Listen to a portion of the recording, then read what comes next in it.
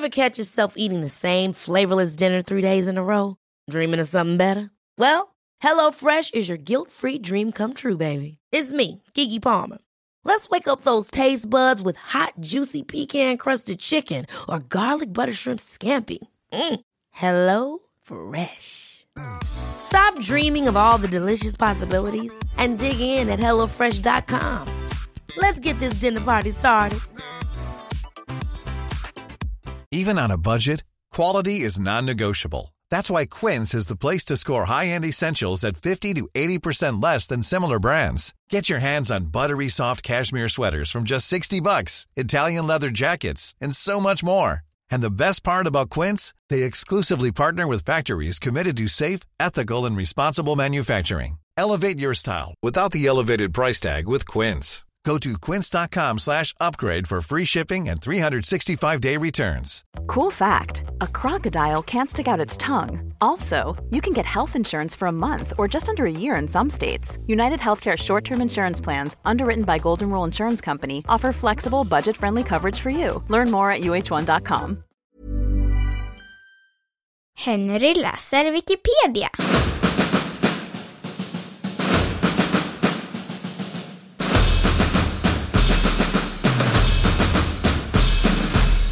Empati.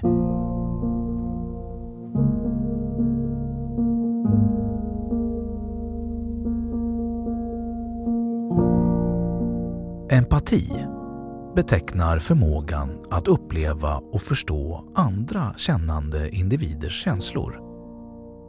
Empatibegreppet är nära besläktat med inlevelse och medkänsla.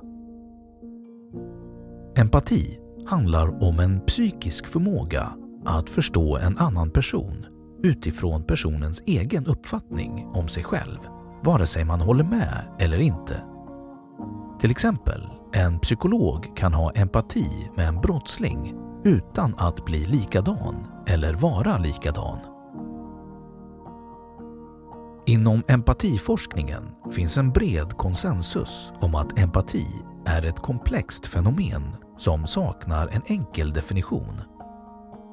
Empati studeras inom socialpsykologi, kognitionspsykologi och neurovetenskap.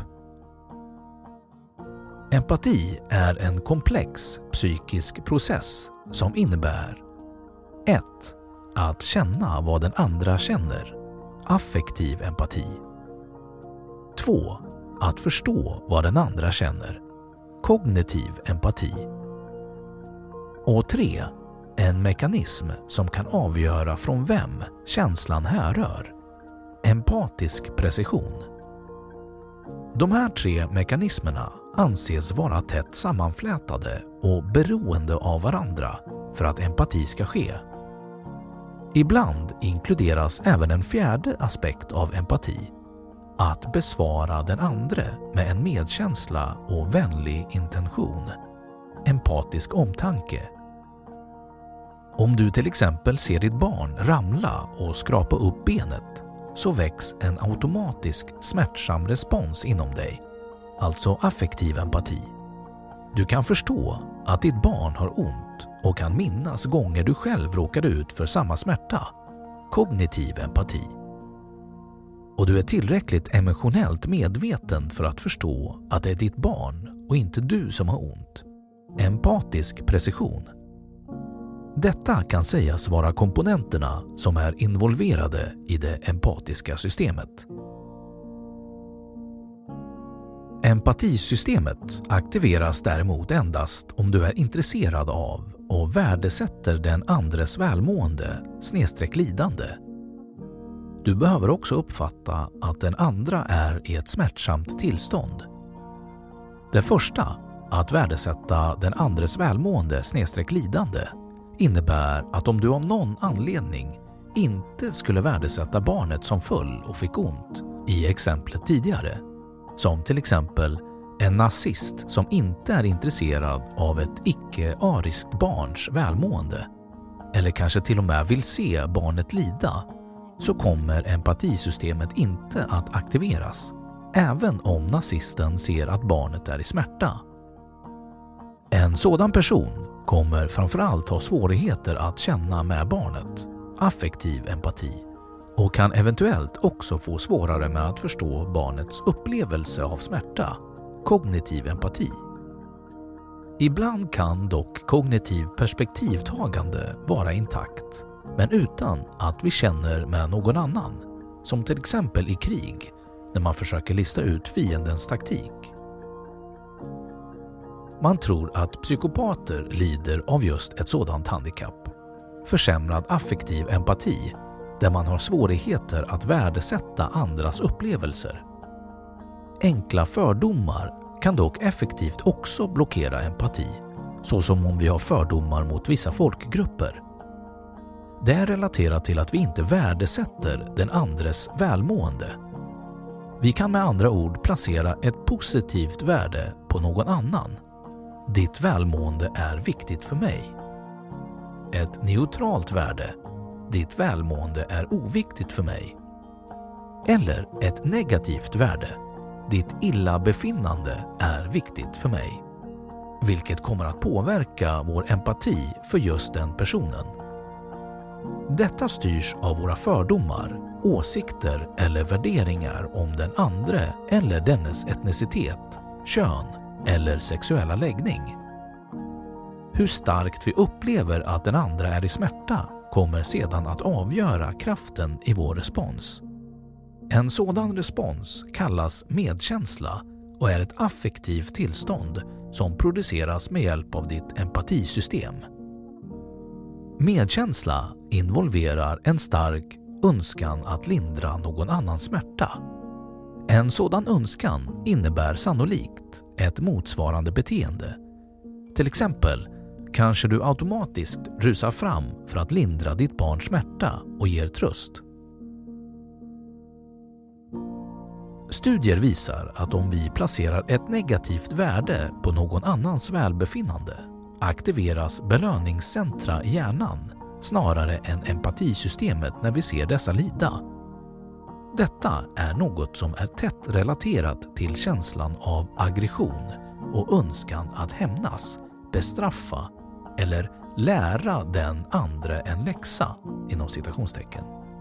Det känns med andra ord skönt att se en negativt värderad annan lida.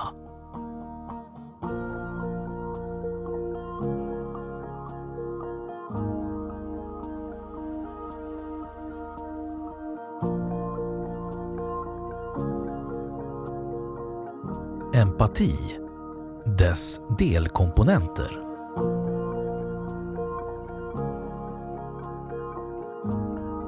Affektiv empati är den aspekt av empati som involverar att det automatiskt väcks en matchande eller instrumentell affekt hos subjektet när denne observerar en annan. Matchande affekt är delvis oberoende av emotionell smitta och refererar till att en liknande affekt väcks hos subjektet, den som känner empati, som hos den andre, det vill säga att exempelvis ledsamhet väcks då den andre observeras vara ledsen. En instrumentell affekt refererar till en komplementär affekt, såsom exempelvis tröst, då den andre observeras vara ledsen.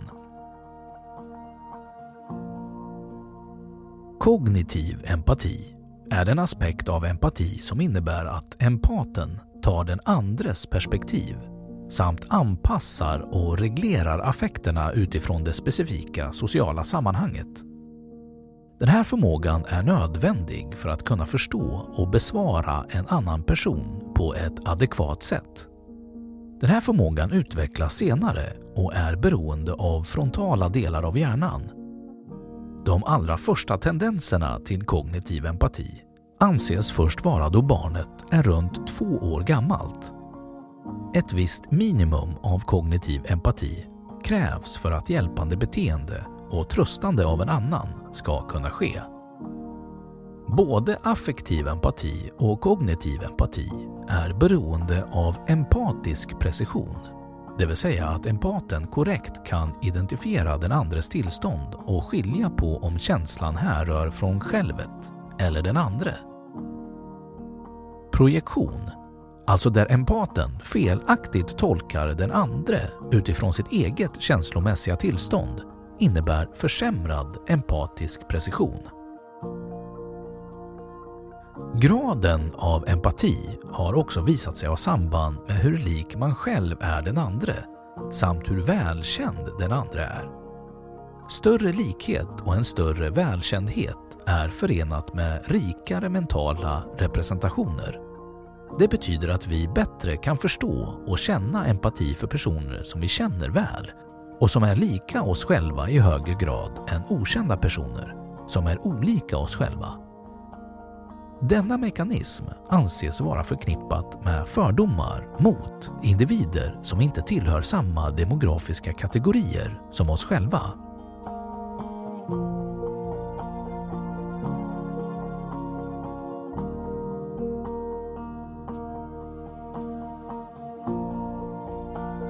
Empati ur ett utvecklingspsykologiskt perspektiv.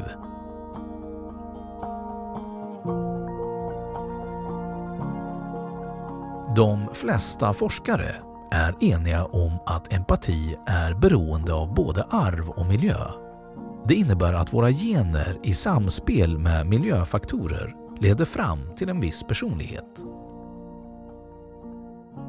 Det är en traditionell uppfattning att bara människor kan känna empati, men även vissa andra djurarter har tillgång till olika grader av empati. Emotionell smitta anses grunda sig i den evolutionära utformningen av nervsystemet, en enkel mekanism vi delar med många andra djurarter. Hos människor innebär det att nyfödda barn automatiskt börjar gråta om de hör andra jämnåriga gråta. Detta härstammar från att när vi observerar något hos någon annan aktiveras på en neuronal nivå en liknande mental representation hos oss själva. Så när vi ser någon som ler så känner vi oss ofta gladare. När vi ser någon som ser arg ut så känner vi oss ofta mer arga eller mer rädda. Nyfödda barn föds predisponerade med förmågan att vara sensitiva och responsiva till andras subjektiva tillstånd. Detta innebär att 45 minuter gamla nyfödda redan kan skilja på glada, ledsamma och förvånade ansiktsuttryck. Förmågan att reglera, inhibera och anpassa emotionella responser till sociala sammanhang anses vara beroende av framförallt inlärning. Den emotionella inlärningen sker framförallt i samspelet mellan föräldern och barnet och spelar en avgörande roll för utvecklingen av empati. En förälder som kan spegla barnets känslor skapar upplevelser av meningsfullhet, sammanhang och begriplighet och anses vara relaterat till förmågan att mentalisera. God mentaliseringsförmåga innebär att barnet kan lära sig om och förstå sina egna och andras känslotillstånd. Under senare tid har forskare i psykologi funnit belägg för att empati är relaterat till aktivering av spegelneuron i hjärnan och att detta system fungerar från och med 1-årsåldern. Dessa spegelneuroner spelar även roll för den mänskliga kommunikationen. Tillstånd som anses påverka den empatiska förmågan är sociopati, alltså psykopati, autism, frontallobsdemens eller vissa fokala hjärnskador på områden involverade i empati. Förmågan till empati är en viktig faktor i bedömandet av en persons emotionella intelligenskvot.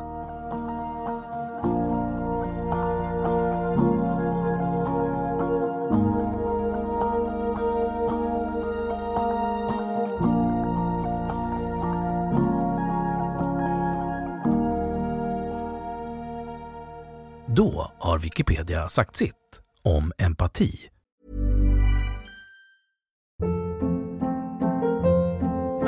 Hold up. What was that? Boring. No flavor. That was as bad as those leftovers you ate all week. Keke Palmer here, and it's time to say hello to something fresh and guilt-free. Hello Fresh. Jazz up dinner with pecan-crusted chicken or garlic butter shrimp scampi. Now that's music to my mouth. Hello Fresh. Let's get this dinner party started. Discover all the delicious possibilities at hellofresh.com. Planning for your next trip? Elevate your travel style with Quince. Quince has all the jet-setting essentials you'll want for your next getaway, like European linen, premium luggage options, buttery soft Italian leather bags, and so much more. And is all priced at 50 to 80% less than similar brands. Plus, Quince only works with factories that use safe and ethical manufacturing practices. Pack your bags with high-quality essentials you'll be wearing for vacations to come with Quince. Go to quince.com/pack for free shipping and 365-day returns. Och nu källhänvisning.